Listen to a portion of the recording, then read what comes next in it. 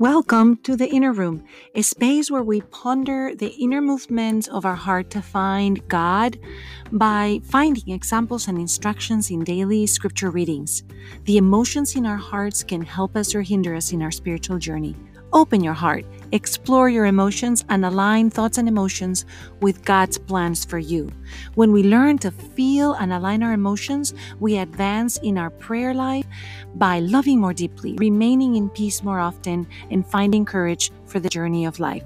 My name is Sofia Fonseca de Niño, and a big shout out to my son Marco Niño, producer of this podcast. Sit back or walk with us. You are most welcome here.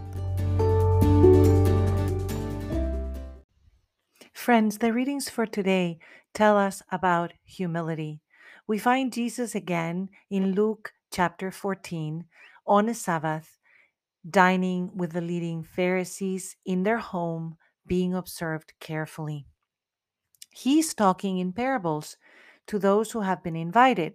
The ones in the inner circle and the ones that we described yesterday would be in the gallery looking into the center place where the conversation would include not just the main dining guests, but anybody who wanted to be part of the conversation.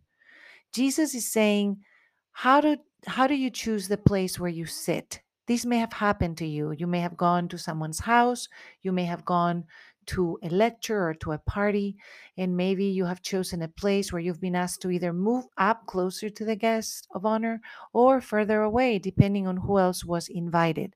And Jesus ends the parable by saying, everyone who exalts himself will be humbled, and everyone who humbles himself will be exalted. I wonder what your definition of humility is. I like Teresa of Avila's definition that humility is to be truthful about what one is, where one is, to see oneself as God sees one, to speak of oneself or the situation as God would speak of that situation or of oneself. This is an kind of authenticity, a simplified version of looking with eyes from a divine perspective for ourselves and for our moment, whatever that moment may be. Perhaps in your job, you've done a really great job, and maybe the people that are around you are not really commending you for it, or they're not patting you in the shoulder saying you've done a great job, but you know you've done a great job. And maybe they're not saying it because they take it for granted. Maybe they are not saying it because they don't appreciate it. Maybe they're not saying it because they don't like you or they have something against you. I've been in all those situations in the workplace.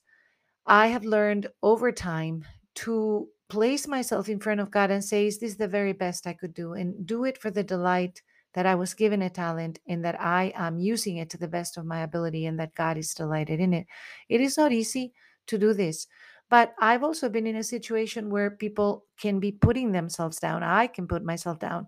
I can have all these thoughts in my mind that will fight against me or tell me I could have done better, or people are not really appreciating this, and it is because you're not really good enough. And there's all these thoughts that one has to fight. Again, it's very useful to push those aside and to take a deep breath and see how does God see this? How does God see me? Why do I have this talent that I've used and I've done it to the best of my ability, and it is pleasing my Heavenly Father? We have to learn to tame these mental conversations that we have and not allow them to take the best of us. In the first reading, we continue in Romans chapter 11, and Paul is still speaking about the Jewish people and the place of preference that they have at the table of the Lord. And the conundrum that their having killed Jesus represents for him. How can it be that those to whom it was promised that the Messiah would come, and those to whom it was revealed that he came, how can it be that they're the ones who killed Jesus? What a conundrum. God has not rejected his people. They're the people he chose. And yet, for a long time in history, because the Jewish people had killed Jesus, there was sort of a persecution for them, which is terrible.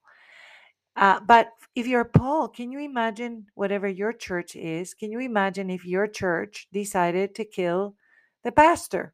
They were against them, and then you're part of that church. Well, how do you negotiate those thoughts and feelings that your own church has killed, not only killed, crucified Jesus, right?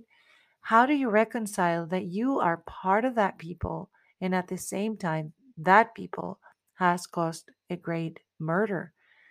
And he knows that Jesus has resurrected, and he knows, as he says in Romans 11, that through their transgression, salvation has come to the Gentiles so as to make them jealous.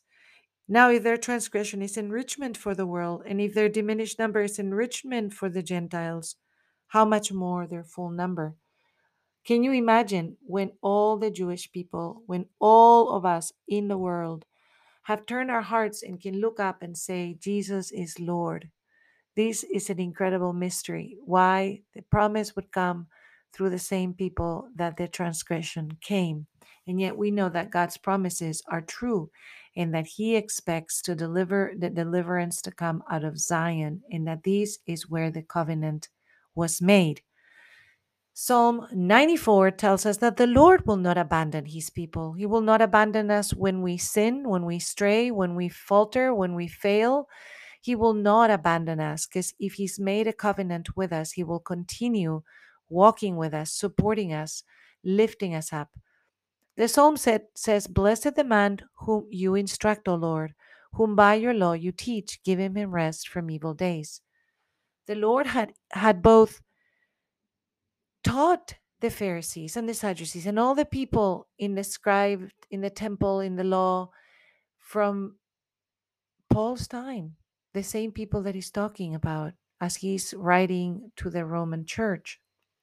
He, the Lord, has instructed us too. And how many times do we abandon Him in our days? How many times do we turn our back from what God prescribes, from what God invites us to do? But the Lord, the psalm says, will not cast off His people, will not abandon His inheritance. But judgment shall again be with justice, and the upright of heart shall follow it. The Lord is our help. So let us go to the throne and ask the Lord to help us in our time of need. Father, we come today to thank you because you walk with us and you do not abandon us. And here we are in this season of changing weather, and we ask that you help us be meek and humble of heart, that in these shedding of illusions and deceptions and falsehoods, we may come to see ourselves as you see us, Father, in true humility, and we may speak of ourselves as you speak of us, as daughters and sons of the Almighty.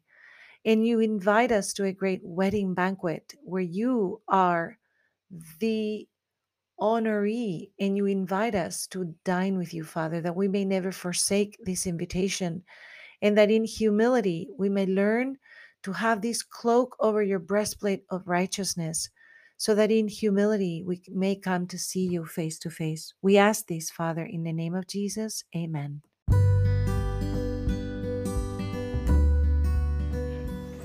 Hello, this is Sofia Fonseca de Niño, and I welcome you to this inner room.